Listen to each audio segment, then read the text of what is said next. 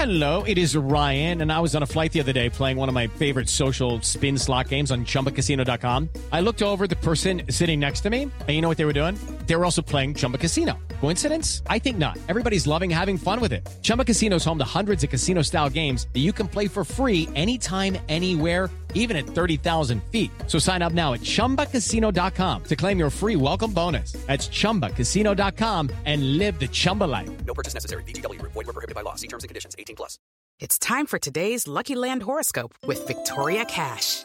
Life's gotten mundane, so shake up the daily routine and be adventurous with a trip to Lucky Land. You know what they say. Your chance to win starts with a spin. So go to LuckyLandSlots.com to play over 100 social casino-style games for free for your chance to redeem some serious prizes. Get lucky today at LuckyLandSlots.com. Available to players in the U.S., excluding Washington and Michigan. No purchase necessary. VGW Group. Void where prohibited by law. 18+. Terms and conditions apply. It's time for today's Lucky Land horoscope with Victoria Cash. Life's gotten mundane, so shake up the daily routine and be adventurous with a trip to Lucky Land. You know what they say. Your chance to win starts with a spin. So go to LuckyLandSlots.com to play over 100 social casino-style games for free for your chance to redeem some serious prizes. Get lucky today at LuckyLandSlots.com. Available to players in the U.S., excluding Washington and Michigan. No purchase necessary. VGW Group. Void where prohibited by law. 18+. Terms and conditions apply.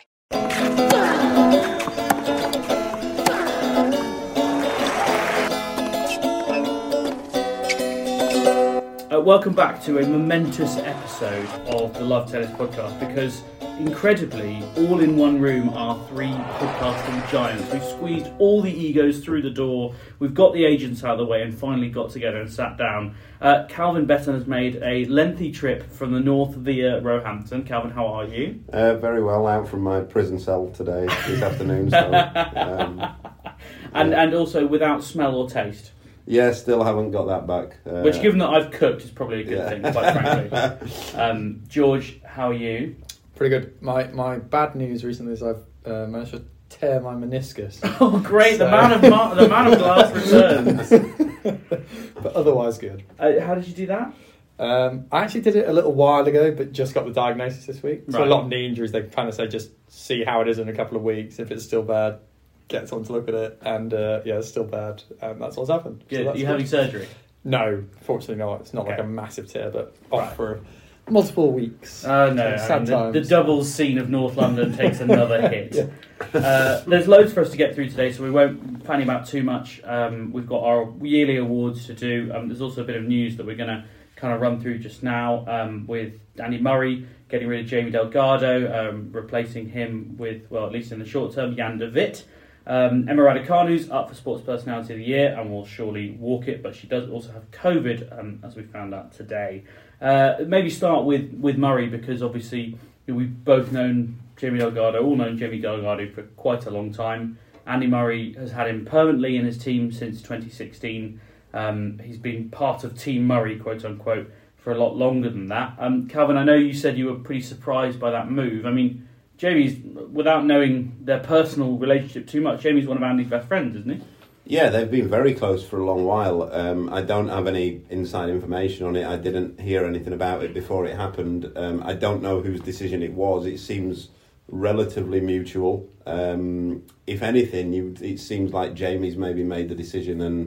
And again, as we've discussed before, there's no sort of standard way how players come across coaching jobs and that kind of thing, who they want as the coach. So I don't know whether Shapovalov or his agent would have approached Jamie before they'd heard that was happening, or Jamie might have let it be known that he might be looking for a change of scenery or something like that. But there's no LinkedIn jobs for like top 20 tennis players. There is something called Orange Coach that just nobody uses, and we get a subscription to it as part of our license, but I think I've maybe logged in once in about 10 years. And just endless offers mounting up that you never knew anything well, about. Probably so. Maybe maybe that's where the Raducanu offer was.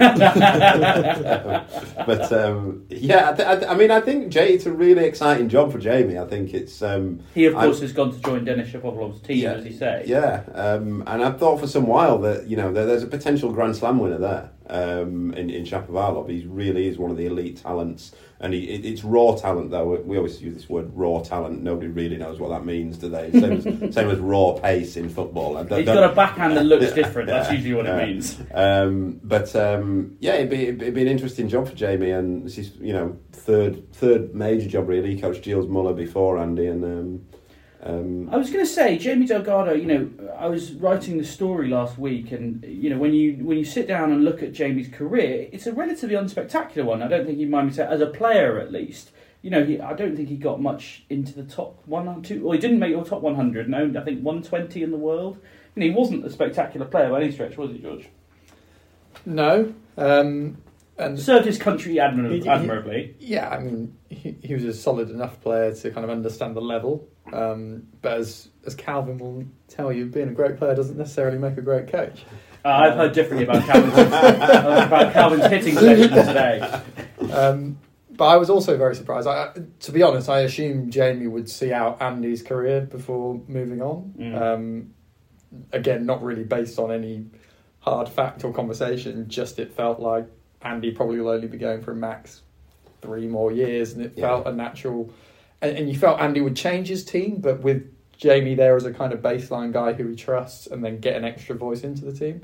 So I was a little bit surprised from that perspective. I would also lean with Calvin and say, I think this is a very, very good job for Jamie to get as a coach, because I wasn't necessarily sure where he'd be going from Andy next. Even though he's done a good job with Andy, like been part of a long team, Andy's one of the best players there's been for a while. The best success came when Ivan Lendl was into the team as well, which, is not taking anything away from Jamie per se, but, it felt like Lendl was the key voice to get Andy over the line. So to get a head coach job for a guy who's knocking on the top 10, who I think, as Calvin again sort of said, he's up there in terms of talent with any player in the world.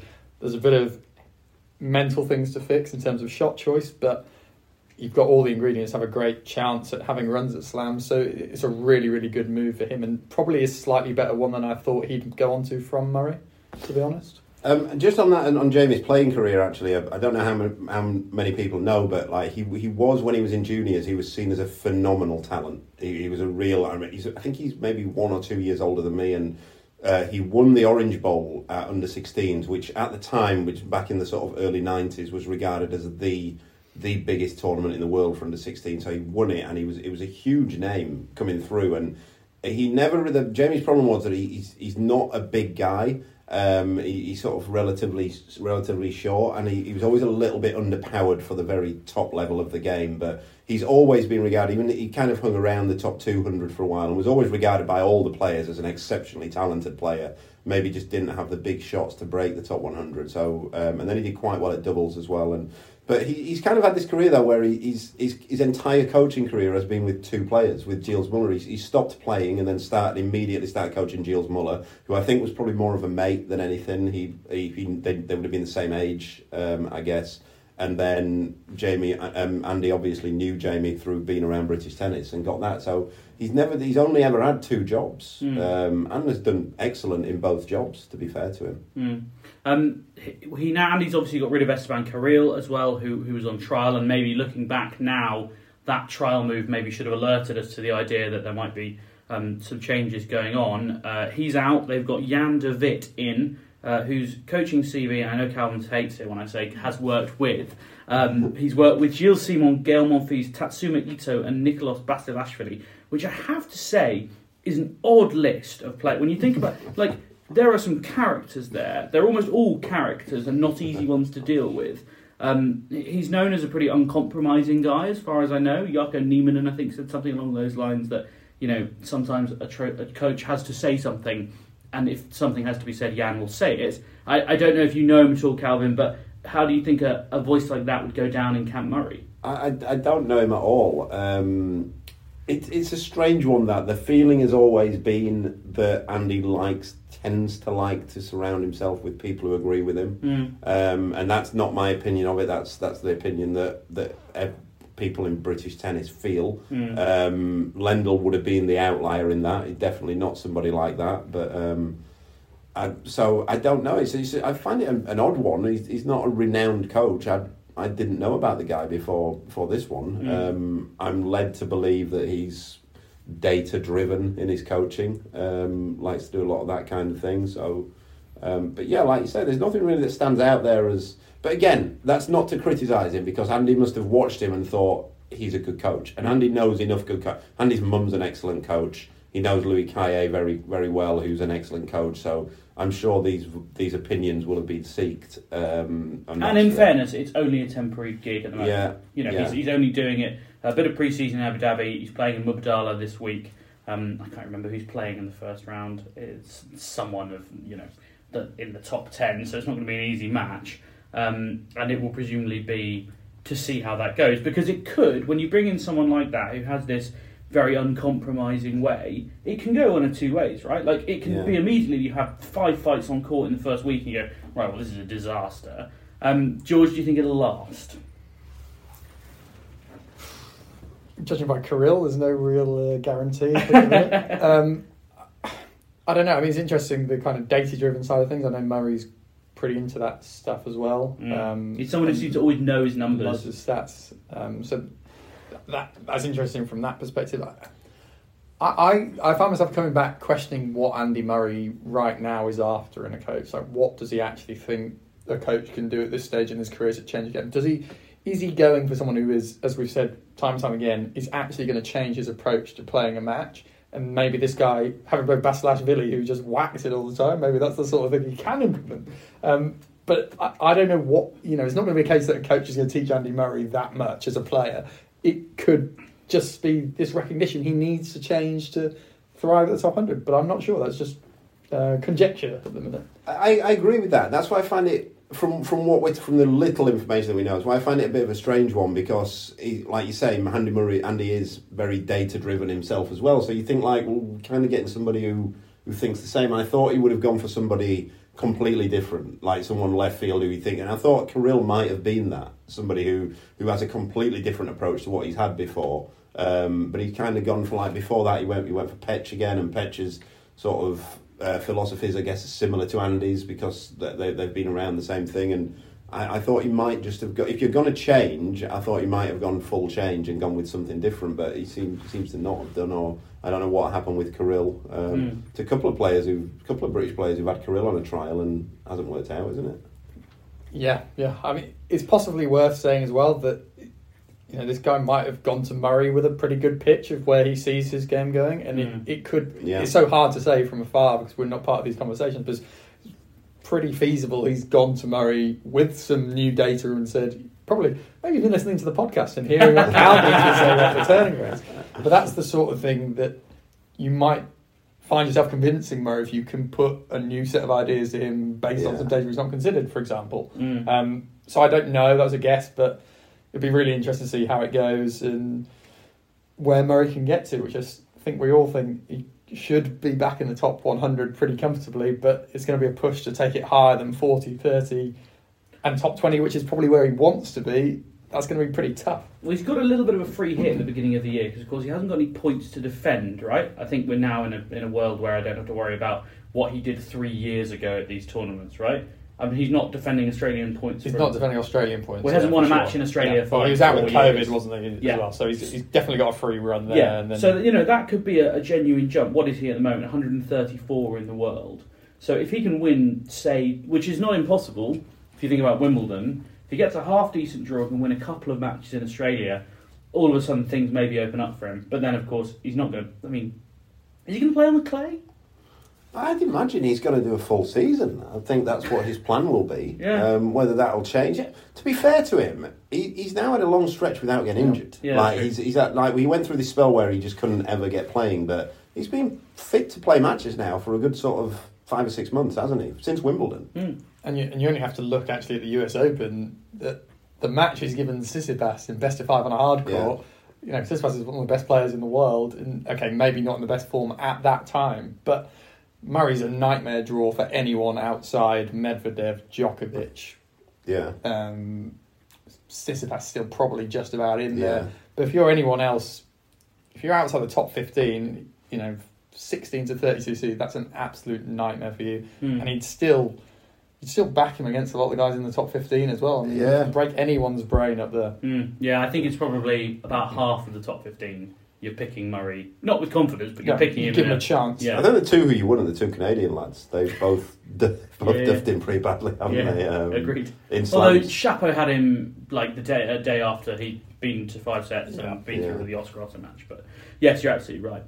We shall see, as always. It's kind of the thing you always say. Just a quick thought there. There's a lot of British players with coaches on trials at the minute, isn't there? I think it's just Cam Norrie who's like settled with his coach. I think everyone else is. I think Harriet Dart's trialing a new coach. Evo is. Murray is. Consovi's retired. Heather's always changing coaches, so that's been on there. Bolter, I think, is probably still going to work with Jeremy Bates, but I think her setup has going to be a bit different. So Raducanu, obviously, always changing coaches. I was going to say, Raducanu, we can't consider it beyond a trial until she has for more than 3 months. But this is, of course, what someone fishing for a new contract with the Love Tennis podcast would say, that there's lots of fluidity in the market and the offers might be mounting up, let's face it. Speaking of Raducanu, George, you mentioned her there, she has been officially nominated for BBC Sports Personality of the Year this week. My favourite prize. Your favourite prize. It was not a surprise to anyone who was with us on Wednesday when it was let slip that she was already filming with the BBC before Sports Personality of the Year. So no surprise there, really. It'll be no surprise when she wins it. It would be a surprise if she turned up at the ceremony next week because she's got COVID. It would in fact be illegal, especially given that she's out in the UAE. I mean, she's obviously young and she's double vaccinated. I don't think that's a secret.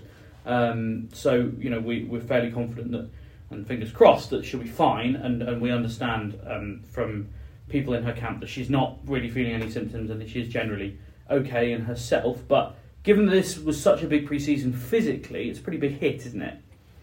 Yeah, I mean, it's not ideal for anyone at any point, really, in tennis. I mean, I suppose it's better, perhaps, in the off-season to have 10 days of rest. I think this pre-season, no, because she's done the rest, she had a holiday. I think it's worse. I think to find yourself in what she said was going to be physically the most important pre-season of her life, I think it's huge to be hit down. Okay, but I'm just saying, compared to if it happens 5 days before the Australian Open, she would view that as much worse, like in terms of losing the chance to play that. Whether that's right or not in terms of how her season pans out, but I still think she's just about caught, assuming there's no really big, long issues, I think she's just about got it at an okay time, because let's be honest, is she going to get much out of one match with Belinda Bencic and Mubadala? No, not really. That probably was financially quite good, but realistically, not that important. She should be, let's assume it's 10 days. Yeah, 10 days isolation yesterday. So what days that takes us up to the 23rd, get out to Australia, you've still got a couple of weeks to get ready before the first event. I still think it's all right, even if it's not ideal.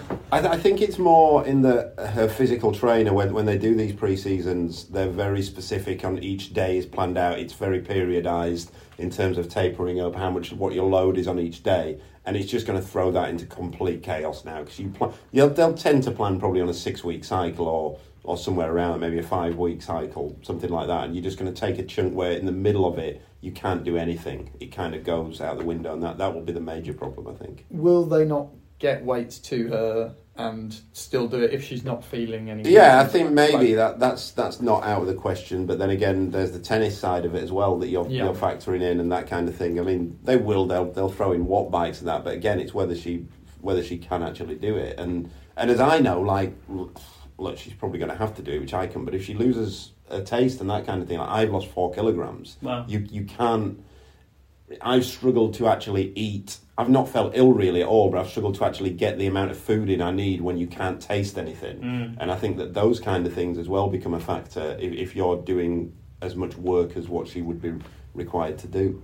I'd say from the pure tennis side, to me, from the outside looking in, I'd imagine she'd be okay on that, given she did have long stints off to kind of advise. I'm sure she was playing a little bit, but certainly in terms of kind of top level, I'm not sure I worry about her that much. And if she is still able to physically train properly and it's no illness and, as you say, no taste, I'm still on the fence that it's not too bad. But I'd also add, we won't really know how much of an effect it has, because if she lost first round of Australia, that wouldn't be that surprising anyway to me. No, yeah, exactly. Yeah. So it's quite hard to quantify. It's kind of guesswork at the best of times. True. Well, again, one of those things where we'll just see. So fingers crossed for her, and of course we wish her the very best. She will almost certainly walk Sports Personality of the Year, especially with Lewis Hamilton not having won the 8th world title. And Tyson Fury threatening to sue them. Right, so I had this conversation with my partner, who is a legal expert, and she'll hate me saying that, and she can probably hear it. But, she's a lawyer, and he said he wants to sue the BBC, and I don't really know what he can sue them for. Like, they're defamation? You're not a good person. Also, he said in the same interview where he said he'd sue them, he said, "Oh, but I should win it. Like, I'm obviously the clear winner." But and then about 3 paragraphs later, also said, "But I'm actually quite a boring bloke." So it's just, honestly, I mean, not that it's about personality, because that's not what it means. It's about sporting achievement. Nevertheless, Tyson Fury won't win it either. Hopefully Emma Raducanu. Either the legal case nor the prize. No, he won't win any of it. But you know what? If I was his lawyer, I would be picking up the phone to him every single time, because he's got very deep pockets, and I would happily entertain the cause. Yeah. Might as well go for it from their perspective. And he's pretty friendly with his lawyer, let's be honest, because he gets a lot of work, one way or another. Anyway, moving on before we need one. It's time for our end of season awards. We have, I think, about 10 of them, so we will get on with it. I think it's 12. Is it 12? Oh, because I added those two. Yeah, okay, fair enough. There's only one place to start. It's Men's Player of the Year. I think what we should do, with your permission, gentlemen, is create some nominations, give our arguments, and then let the people decide. Okay. Because it would only be right for the Love Tennis Podcast listeners to decide what we think. Are we going with the nominations I've provided, or have you guys got your external? I like your nominations in the most part, but there may be times when we want to put up some other names. Men's Player of the Year, we probably have to at least include Novak Djokovic, given that he won 3 of the 4 Grand Slams. Is anyone going to argue against Djokovic? Well, I wanted to put up an argument, which is that it's quite a difficult argument to make, but basically that we pretty much expected Novak Djokovic to win at least 3 Grand Slams this year, if not 4. I'm picking to win 2. You can't hold him being brilliant against him being brilliant. To be fair, I would have picked him to win 2. I still had him for Australia and Wimbledon, but not the French. I said Zverev would win the US. I think. No, did I say Medvedev? You said Medvedev would win the US. So, in terms of he's exceeded expectations. I think it would be... I think we ought to be trying to make a case against it rather than for him. He's clear. If you're world number 1 and you've won 3 slams, you're Player of the Year. That's not even a debate, that one. So my point was that given how brilliant Novak Djokovic is it not even more brilliant for Daniil Medvedev to break the sort of the spell, if you like, and to win that last match? Well, other players have beaten him. Dan Evans, Player of the Year.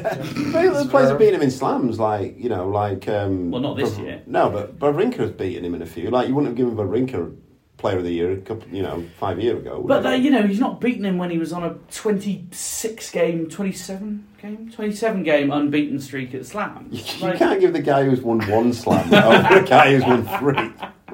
Well, look, let the record show that I tried.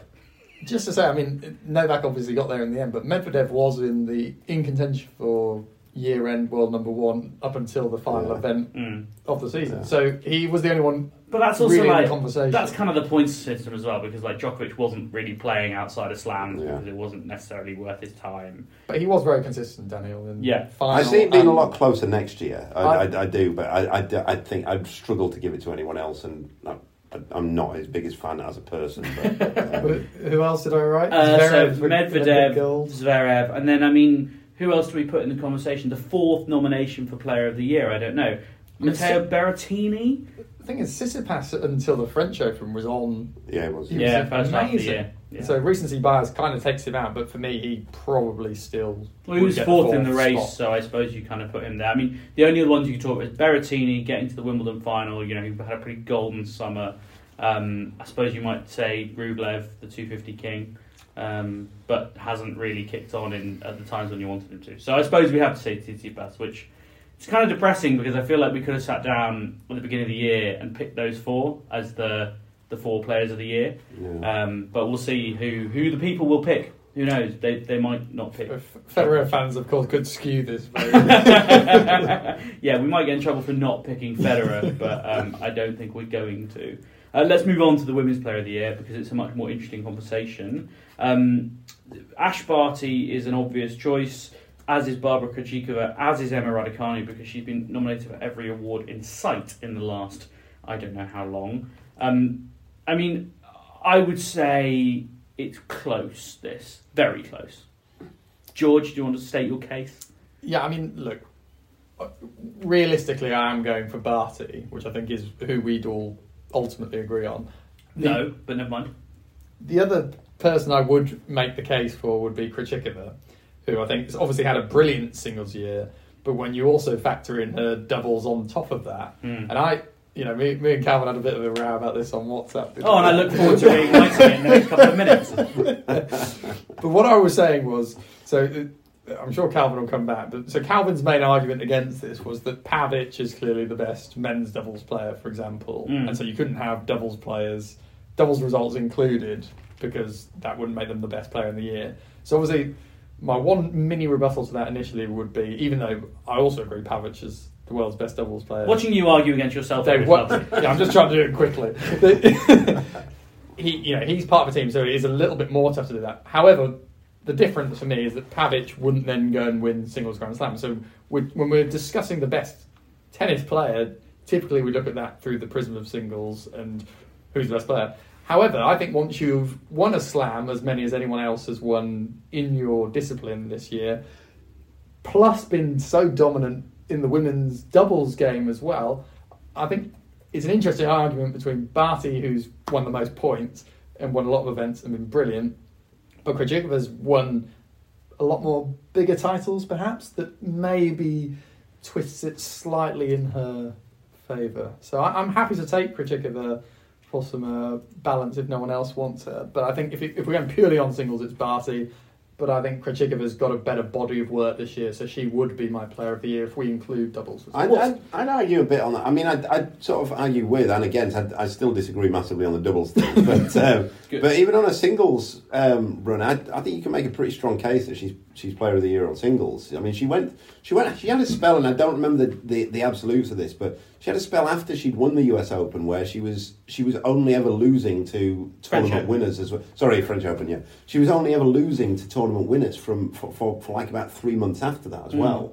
It was a phenomenal run where she was either winning or she was losing to very, very good players all the time. And you could make a pretty solid argument, I think, that she has had the best year. Barty, just for me, she just doesn't play enough. I struggle with that. And I get that, there's the COVID thing, and because she's Australian, there's that issue, but she just seems to disappear for months on end. In Barty's defence, I mean, I think she was going to win the French Open if she didn't get injured in the second or third round. I'm pretty sure she'd have gone on to win that. She was in amazing form there. And then coming back to win Wimbledon, really, when she was meant to be out for 2 months, to turn around and get to that final within a month is a pretty incredible achievement. And she has still picked up the most points of everyone. I don't know. I have a bit more sympathy with her kind of cutting off the season at the end because she had to be on the road so much, having come from Australia. So it's a little bit of a difference compared to players who could nip home in Europe, etc. So I'm going to put a stat in front of you that might surprise you. Do you know who's performed better at Grand Slams this year, Ash Barty or Barbara Krejcikova? Without doing the maths. Probably Krejcikova. Well, I mean, obviously, otherwise I wouldn't have brought it up, right? But it's not by much. So Barty has got a final, a quarter-final, a second round and a third round. Krejcikova's got a final, a quarter-final, a second round and a fourth round. So she's basically won one more match than her at Grand Slams this year. Krejcikova's 19-6. 19-4, sorry. 3. Is that right? 15-3. There you go. Got there in the end. I was going to say, how on earth did you lose 6 matches at the Slam? Really impressive year. Taking the doubles into it. Exactly. And then when you add in a bit of doubles as well, I think she genuinely takes it. And I know obviously Barty is year-end number 1 and the rest of it, but yeah, And I'm always swayed by someone who's like outperformed themselves. I know it's not what it's about, but I think it does sway your kind of thinking when they've done it unexpectedly.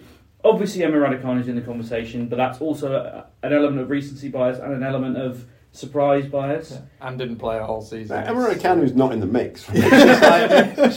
she's had 3 good weeks. Other than that, I mean, 4 if you include the first. If you're going to have that, then Naomi Osaka's in the mix. Well, I was going to we can nominate her.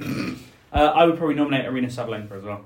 I was going to say Sabalenka. She's been probably the best tour level player outside the slams. If we go a bit left field here, right, in terms of like in the men's, right, and I'm wary of like of being anti-woke here, like how we go about this, right, and the men, they go best of 5, so the slams are a different calculation. This is a good point. So the women's, though, although they have to play 7 matches, which they don't, so there's a bit on that. The slams aren't really different, and in that respect. So then, if you take like Sabalenka's year outside of that, she's definitely in the mix because the amount of what she's won, which are different types of tournaments, but they're not slams that you wouldn't get in the men's. Like the 1000s in the women's are basically the same as the slams.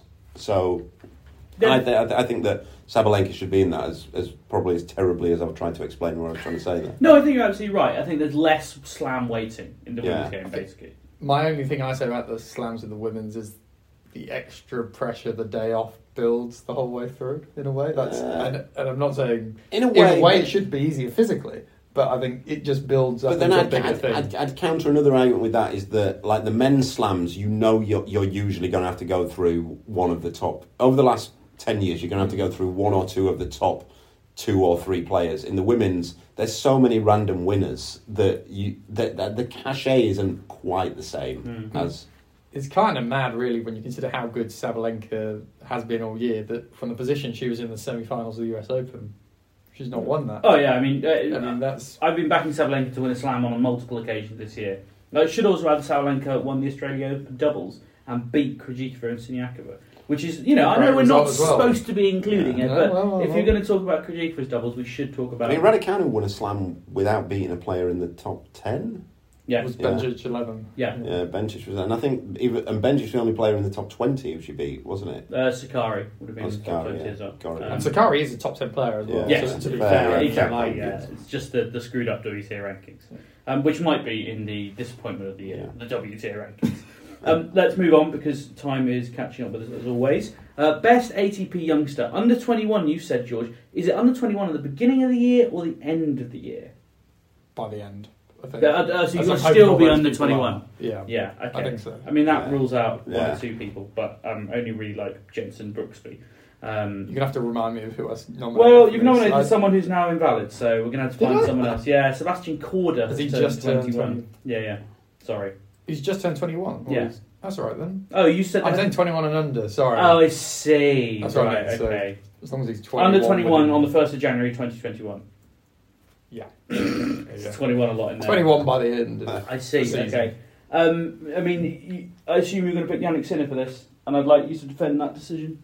I was kind of torn between him and Alcaraz.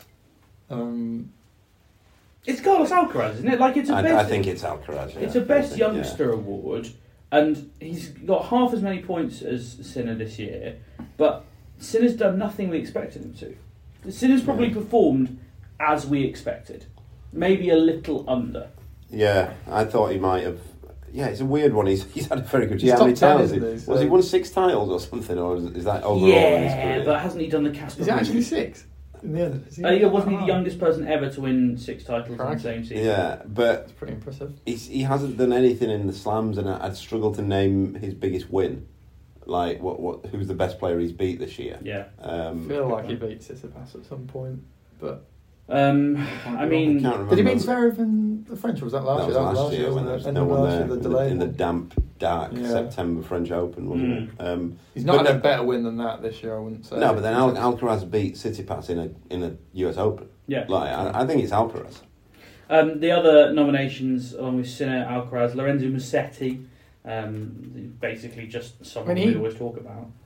Reached a Masters final, didn't he, Musetti, which is I'd like to know what happened to Musetti and Tsitsipas at the French Open. Like, since then, like they both like were nailed. They both were on their way for like year-end, like being the best. Yeah. And they completely went to be both Musetti's of Masters them. came after, didn't it? I mean, was that Cincinnati or Toronto? His Masters. That was Musetti's, definitely was it? Yeah, it was a really random hardcore. I'm pretty sure because it was totally unexpected. Because I was worried because he's obviously our young player of the year, and he actually didn't do as well in the clay as I was hoping. That's when I was. I mean, they both got both Tsitsipas and Musetti got their souls stolen by Novak Djokovic. Both at 2 sets to love up. And do you want to talk about that again without saying that Musetti's won a Masters?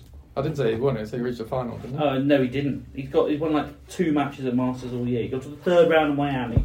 What tournament am I thinking of? I think he had a good. No, it was last year. It was that like Rome last. Or was it Rome this year? He's never made a final. He's never made it past the 3rd round. What on earth am I referencing? I mean, I I've lost don't my know. head. I mean, I've gone into a parallel universe. He hasn't won a title since like he won a challenger. What's the hard court event he 2020? did quite well on? Has he done that? I really don't know where these. It's Miami. You're thinking of Miami. I think he had maybe a couple of decent wins. Let me see if I can find who he played in Miami. But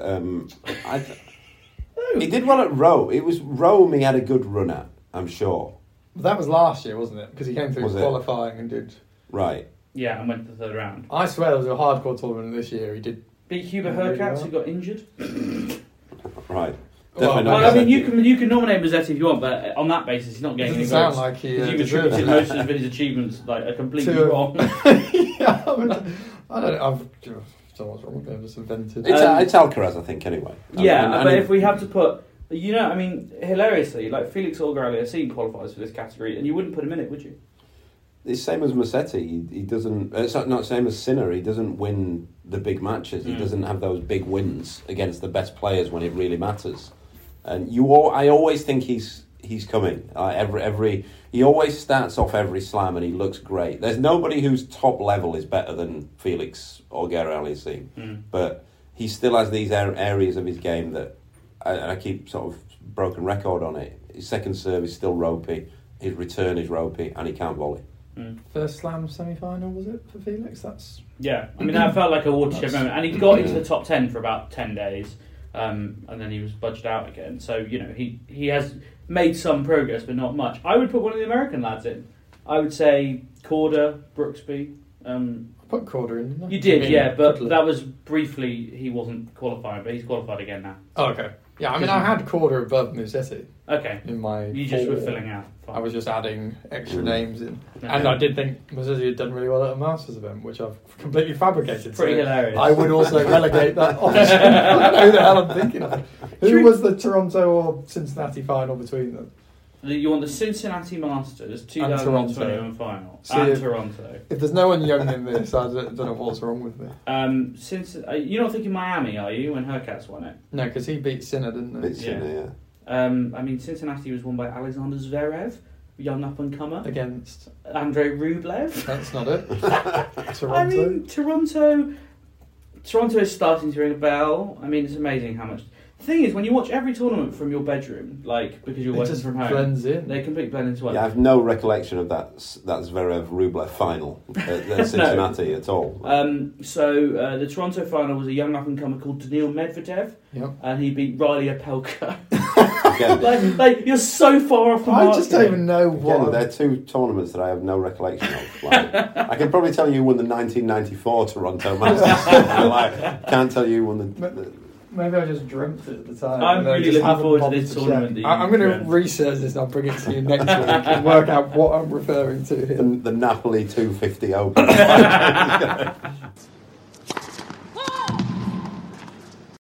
Let's move on to the WTA. Best youngster. I can't think of anyone. Oh yeah, Emma Raducanu. Is that the answer? Or, Yeah. as you say, Calvin, she's just had 3 good weeks, but in the WTA that is often enough. It's definitely the answer for this. Yeah, it probably is. She's the only one under 21 to win a slam, presumably. Yeah, but she's not got the most points from the 21s. No, that'll Or be 21. Swiatek. Swiatek, and then actually Coco Gauff has got more points than Emma Raducanu this year, which is bizarre. But Goff's had a very good year, Yeah. actually, like in terms of progress when you consider her age, because she's younger than Yeah. To be Alcaraz honest, is still... if Leila Fernandez wins the final, you'd probably argue that she's had a better year than... Yeah. No, 100%. Than Raducanu. Yeah. But that's your four: Raducanu, Goff, Fernandez, Swiatek. I don't think there's anyone really in that conversation. Swiatek's probably had the best year of them, but she didn't win a slam. So Raducanu. Shout out to Camilla Osorio, by the way, the Colombian who I picked on qualifying, the qualifier at the slams, mostly because she's changed her name from Maria Camilla Osorio to Camilla Osorio, which from someone who has to write down names like for a living, I just like it when they simplify things. So well done, Camilla. I'm hugely appreciative of that. We're on to Coach of the Year. I think the obvious nomination is Calvin Betton, like pretty hands down. Certainly my favourite coach that I talk to regularly. But if we do go to, I suppose, the even more elite level, who would you nominate, George? Andrew Richardson might be the unluckiest Coach of the Year. Yeah, I think I did put him in my nominees just for posterity. I mean, this is the hardest category, right? Because unless you're literally there every day, you really have. It's very difficult to really put your finger on what impact the coaches have. I think it comes back to this, what we spoke about last week, of like improving players beyond what you would think is an expected level of improvement, beyond a par level. And for me, I don't know whether George put him in the nominations, but Facu Lagones. I didn't write him down, but I've since thought about him as Norris coach. Nobody thought, if you'd have asked 100 people where they thought Cam Norrie was going to be at the end of the year, I don't think anybody would have had him at 13. Is it so? And I've seen Facu work. He's an excellent coach, and I'd have him as Coach of the Year, to be honest. I think because in my nominations I wrote who I thought should win every category and then put it in brackets. But I have changed a few of my mind since then. But I think the one I put to win it was Gilles Savara, who's Medvedev's coach, and I just, for similar things, I think the mental hurdle of getting over that first slam win, particularly in the context of Medvedev getting so brutally hammered at the Australian Open, to then bring him round to a point where he can then brutally hammer Novak in a slam.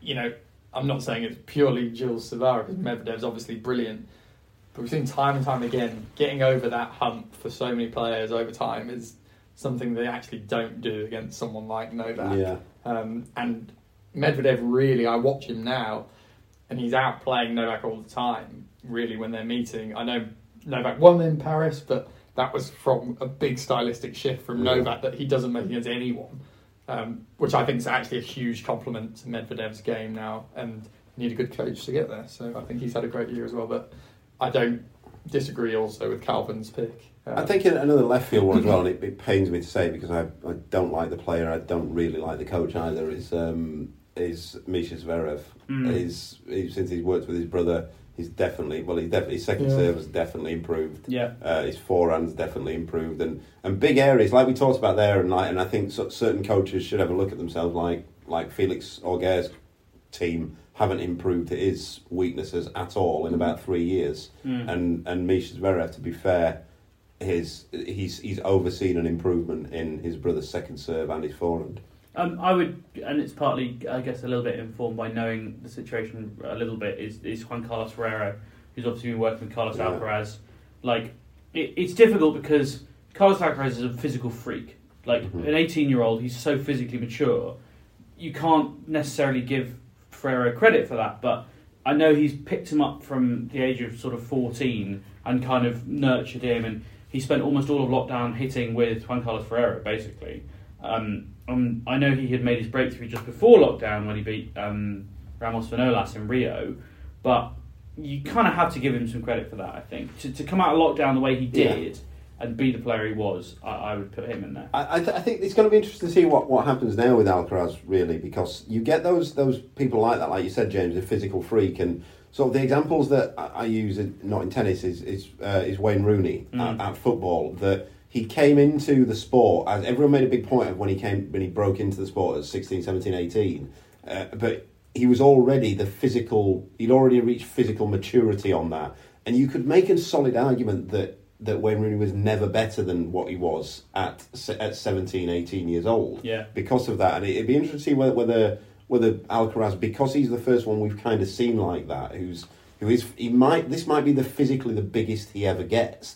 He could get bigger. I'm not saying he will, but there's a solid argument that he's so big and so physically mature that never gets any bigger. So then all you've really got from there is experience to add on to it.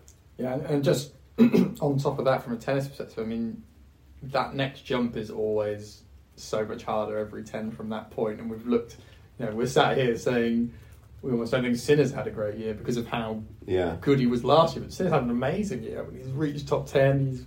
If you guys have just said he's won 6 titles, I probably was trying to give one of them to Musetti or something in my head. But no, almost certainly. But, that next step is where it gets really hard. Not only because players start looking, oh yeah, you're that young Spanish lad everyone thinks is really good, we're going to take you down, etc. So, it's going to be tough. And I think we're seeing with a lot of the players now, it takes them 3 or 4 years actually, like as Zverev, to find that level. Medvedev's the same, Tsitsipas. So we'll see where he goes.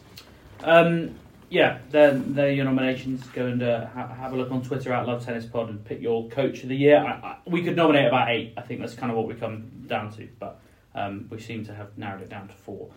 Team of the year. There are lots of choices here. Joe Salisbury and Rajiv Ram, Barbara Krejcikova and Katerina Siniakova. It's Katerina, isn't it? Pavic and Mektic, Herbert and Mahou I'd like to exclude on recent grounds. And the Russian Olympic Committee, who I would actually also like to exclude, but they have won everything. This is the problem. So I would say that unfortunately the team of the year is the Russian Tennis Federation because they won Davis Cup finals, they romped the King Cup, ATP finals, gold and 2 silvers at the Olympics. It's just been a joke. They won the mixed doubles at the Olympics. Yeah, I was trying to remember. Yeah, it was gold and 2 silvers. Yeah. Who won the ATP finals? Oh, the Davis Cup finals. Oh, right, yeah. And ATP Cup. ATP Cup, sorry, yeah. I mean, it's just the Russians, isn't it? You've picked. I think if we're taking one single doubles team, I'd probably go for Krejcikova, Siniakova. If we're going for one team, probably is the Russian.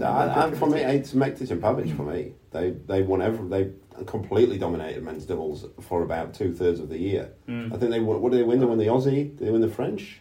I thought they only won one slam. They actually only won one slam, which is right? Okay, which is talking rubbish. Kind of bizarre, but then they won the Olympics as well. Yeah, and I think what you have to know about Mektic and Pavic is that they were specifically put together to win the Olympics, and they ended up it worked out. They ended up not needing to put them together because they beat 2 of the Croatians in the final as well. But so that they achieved that goal, and they were so dominant that, like you say, maybe they only won 1 slam, but they won so many Masters. They won 3 Masters events and got to the final of 2 more. Yeah, and across surfaces. I mean, I know it doesn't make such a difference in doubles, but like they won 2 hardcourt Masters, 1 hardcourt Masters, 2 clay court Masters, the one a grass court slam. Like it's impressive stuff.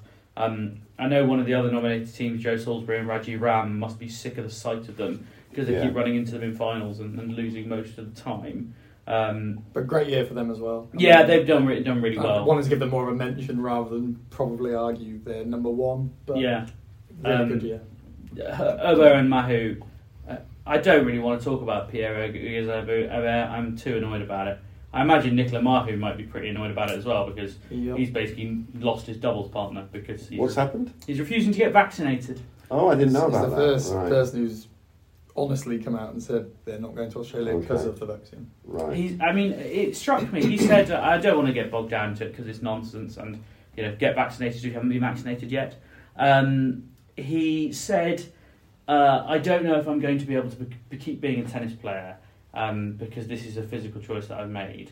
And I was like, are the things that tennis players do to themselves, that getting vaccinated is not the most physically dangerous thing that they do. No. There are things that all tennis players do to keep themselves fit and to get through a season that have like higher rates of serious injury or even worse than getting a COVID vaccination. It's a strange thing though, isn't it? Like we know that the French, I think, are a bit odd on this because Jeremy Chardy was one who got vaccinated and then was apparently in a really bad way. He's also not Australia actually, so he's not come out and said why, but given the previous he hasn't had his second jab. But they're strangely, because tennis is such a big sport in France, they're probably the least sports science-based nation in the world. Like, as we know, there's a couple of French lads who like to enjoy themselves. Shall we say? I know he's about Dimitrov, but I think Benoit Paire enjoys a female companion. Was it James? Yeah, basically. And you know, they enjoy the clubs of Paris, that kind of thing. So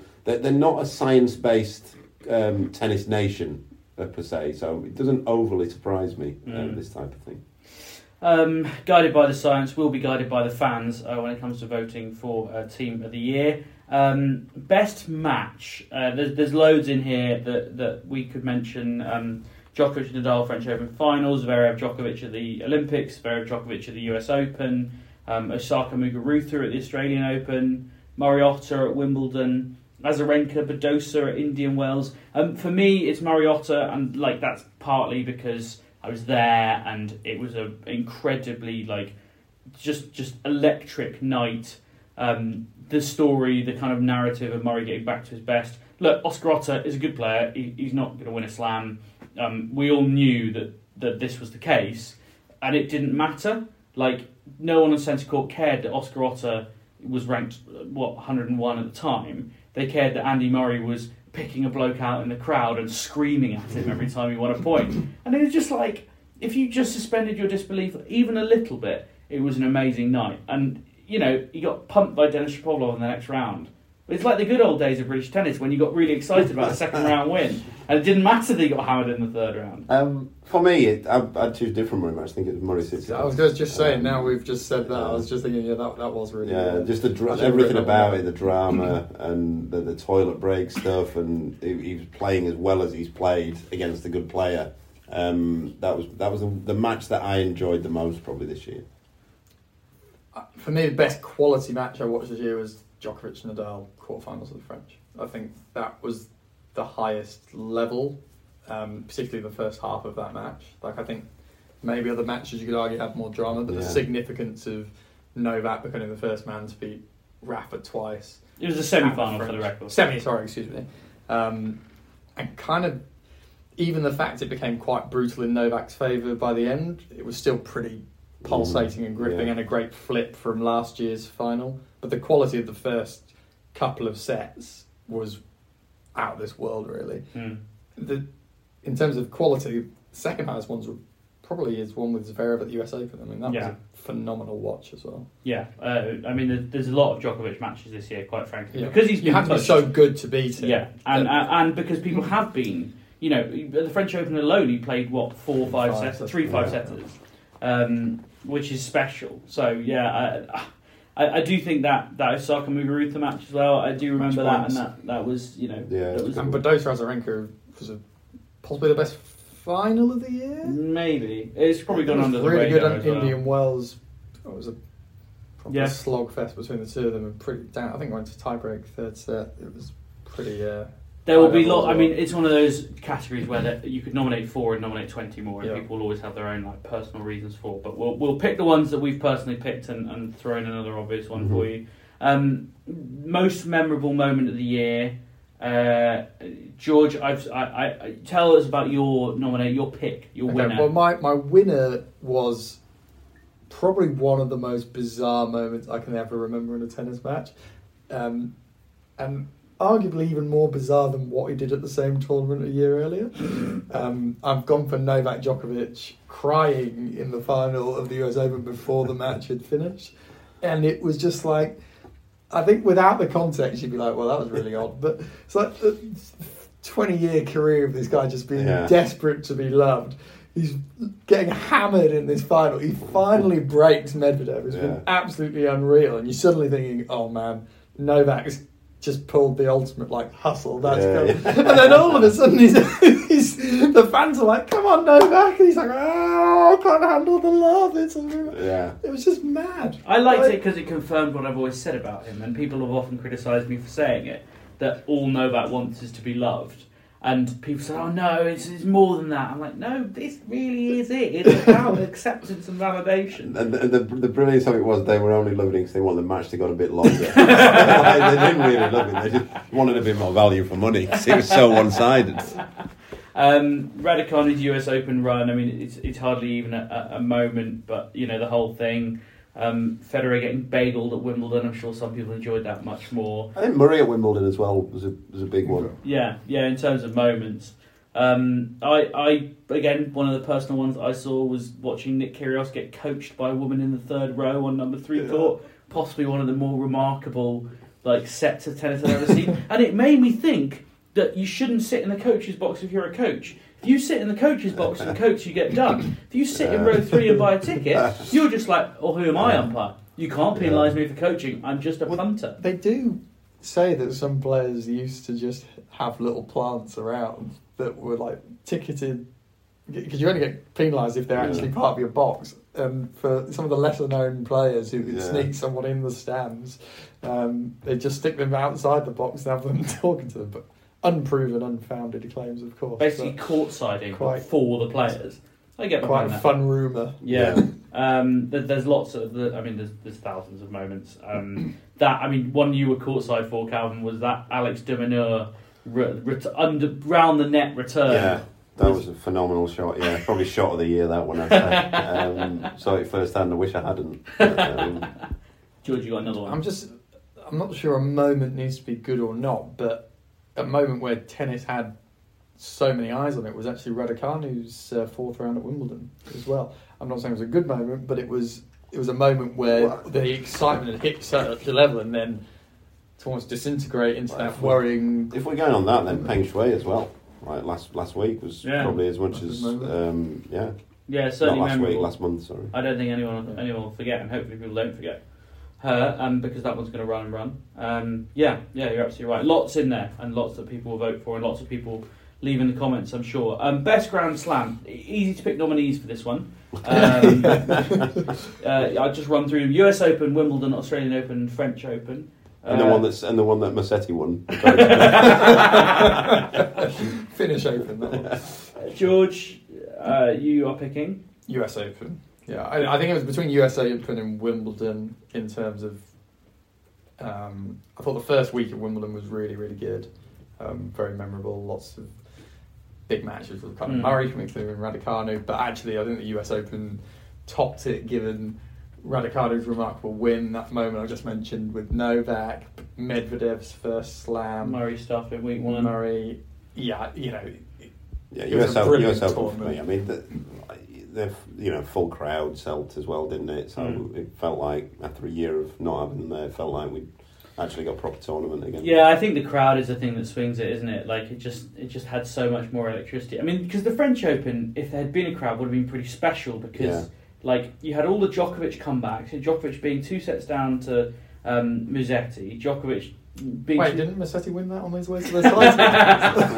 Djokovic being 2 sets down to Tsitsipas. And, the mental WTA side of it, when you just had people coming out of nowhere...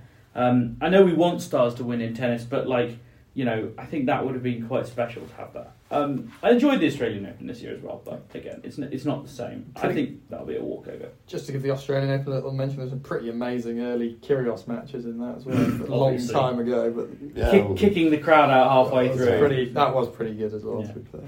Yeah. Best and Djokovic surviving a torn ab. Which, that was pretty a mad tournament. How is he still alive? I mean, given that he got shot, I hear, in the first week. Best non-Grand Slam event. I am going to put the Italian Open out there for this one. Yes, I see won that one. you have to stop because it's now in your head and figure it out. Nadal Djokovic in the final, a really great match in the final. He came back against Tsitsipas to win. The women's final was the one where Swiatek double bagel Pliskova, which is just an amazing thing. So I would nominate that one. George, what would you... Can you remind me of my nominations? The other 3 nominations will be Indian Wells, Monte Carlo, and the Paris Masters. I mean, Monte Carlo I put in mainly because of Dan Evans' bizarre win over Djokovic. That really stuck out for me as a result where I was like, what? That was crazy. Indian Wells I thought was a really good tournament though, and probably pinched it for me. The final, as we mentioned before, with Azarenka and Badoza was brilliant, and Cam Norrie's first Masters title, I thought that was a pretty good tournament as well. Also Raducanu Fever just falling flat on its face. Just pretty memorable from all those perspectives. Calvin, which of your futures tournaments this year would you pick? Skippy. That was last year. Unfortunately, that was last year. Tournaments I've been at. Well, I mean, Luke, I coached one in New York, but I wasn't there. That's standard. Go through some of his other wins. I mean, you were there for some of them, presumably. Yeah, some of the doubles one. There was actually probably the best one was there was a really good one in Germany. The one that I think I put some pictures up was in the middle of the forest. Yeah. That was a really good week. There was a lot of people watching, which you don't really get at futures, but you do in Germany and France, to be fair. And there was probably about 100 people a day there, and it was just really good vibe there. Let's move on to the final disappointments. It seems wrong to end with a disappointment, but most of our relationships do. The biggest disappointment in the ATP. Pretty straightforward nominations here. I'll read you George's nominations. Evans, Shapovalov, Tsitsipas, Thiem. I think it's harsh to put Thiem in there because I don't think he's been fit really at any point this year. That was put in the context that I predicted him to be world number one this year. So for me, he was incredibly disappointing. You're disappointed. For me, it's Shapovalov, and I think Calvin probably agree with me. Like, as you know, being left-handed in tennis is cheating. Like, you have a significantly unfair advantage, and he's obviously clearly extremely talented, and his career high is still 10. Which it was last year, and he's not got back to that. First slam semi? Have you seen his run at that semi? He dropped 2 sets to Philip Kohlschreiber. He got a walkover against Pablo Andujar. He beat Andy Murray, who had two-time one Wimbledon leg. And then he beat Bautista Agut, and then dropped 2 sets to Khachanov. Okay, he won that match, and it was a quarterfinals, a bit of pressure there. I think that was on number 1 court, to be fair, if that. So, yes, he got to the semi, but when you actually look at it, wasn't that impressive, and he got absolutely bullied by Novak. Yeah. Like, and okay, that can happen to the best of them, but I'm just not giving that achievement any credit. Exactly. You probably even remembered at Masters that he didn't win. I think it's again. I feel like I'm again always picking on these. They're 2 Canadian lads. They really should be competing for slams. Yeah. And you know, you can come back and say they both had a semi, but again they both got in different ways, both got bullied because Berrettini physically bullied Felix Auger in that semi-final. But yeah, those 2 for me, and a little bit disappointed in Sinner as well, to be honest. And that's partly, I guess, to do with expectations, isn't it? Yeah. But I hope Jamie Delgado does a great job with Denis Shapovalov because there's a huge opportunity there, but massively disappointing for me. WTA disappointments. I mean, given the randomness of the WTA, there's going to be a lot here, and also it's quite hard to have any expectations, so there might be not that much. Halep, Williams, Kenin, Andreescu.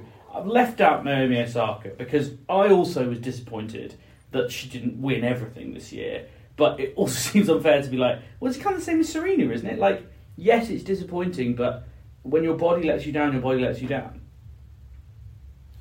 For me, the disappointment in the WTA is, again, it's none of the players. It's that we still it's haven't. All of the players. It's that we still haven't had that tournament where they all come to the party, or most of them come to the party, and we have a great quarters, semis, and final lineup.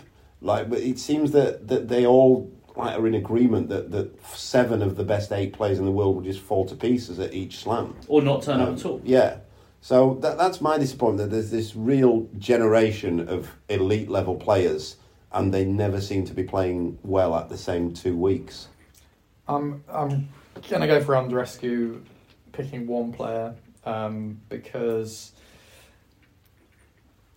I'm now not convinced she's going to bounce back and win another Grand Slam, and I was very sure at the start of the year she would. I'd agree with that. She hasn't looked anything like... She hasn't looked anything like being the quality she was when she won the US, but... She doesn't look to be particularly interested in getting back there either. Taking the month off now, skipping the Australian Open and stuff. For no sort of real reason, is it? Again, I'm always conscious of framing the mental argument in terms of wanting mental rest, but I don't really understand the decision not to take that mental rest after the US Open. Also, she hasn't really framed it as a mental health thing per se. No, I think you've got to read between the lines. Yeah, time to absorb. It was an odd thing, wasn't it? And that, I hope she's not going because she's not vaccinated. I hope that's not the reason. Initially I thought maybe it was, but now I think like having watched a few of her matches this year and I spent a bit of time around her at Wimbledon and on the coach to the grounds every day and that kind of thing, and she didn't strike me as somebody who was really seriously wanted to be a tennis player in and around there. And just little things that you pick up on. So I'd be surprised if she wins another one. Because and that without wanting to get dragged into a long conversation about it, that's something that happens, isn't it? When you win a Grand Slam really young. You go, I've achieved what I wanted to achieve. Yeah. Kind of over this now. And sometimes you can win things because sometimes players win things on their talent alone. And that they play so well and that takes them to it. And then the next level, the Djokovic level, is when you can win when you're playing 6 out of 10 tennis and that kind of thing. And I'm not sure that she's kind of one of those players who can turn up and play 6 out of 10 and nudge out wins 7-6 in the third. Like Djokovic can be 2 sets to love down twice in a slam and that kind of thing. And I think that's a great shame because actually I thought her mentality was pretty good when she won the US Open, the way she'd kind of come through that year. She had a few injuries, but she was toughing out a lot of good matches at both 1,000 and slam level. And I guess now to not think she has the grit, the quality didn't seem to me to be there in matches I went to watch this year. Yeah. And she was a player who had kind of every shot and every weapon capable. Yeah. So kind of to come to the conclusion now where I'm not sure she'd win another one, not purely down to fitness reasons, is quite a big disappointment from where I held her at the start of the year. Yeah. Well, we can only now wait for the Love Tennis listeners to decide who... whether we're right or wrong, usually wrong. But please do follow us on Twitter if you want to take part in those awards. We'll put something up. By the time you hear this podcast, there will be some tweets up and some polls at Love Tennis Pod, as I say. Do leave us a rating or a review wherever you are. And please stay safe as always.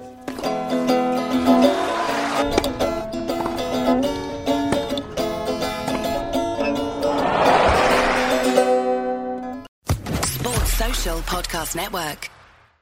Hello, it is Ryan, and I was on a flight the other day playing one of my favorite social spin slot games on ChumbaCasino.com. I looked over at the person sitting next to me, and you know what they were doing? They were also playing Chumba Casino. Coincidence? I think not. Everybody's loving having fun with it. Chumba Casino is home to hundreds of casino-style games that you can play for free anytime, anywhere, even at 30,000 feet. So sign up now at ChumbaCasino.com to claim your free welcome bonus. That's ChumbaCasino.com and live the Chumba life. No purchase necessary. VGW Group. Void where prohibited by law. See terms and conditions. 18+.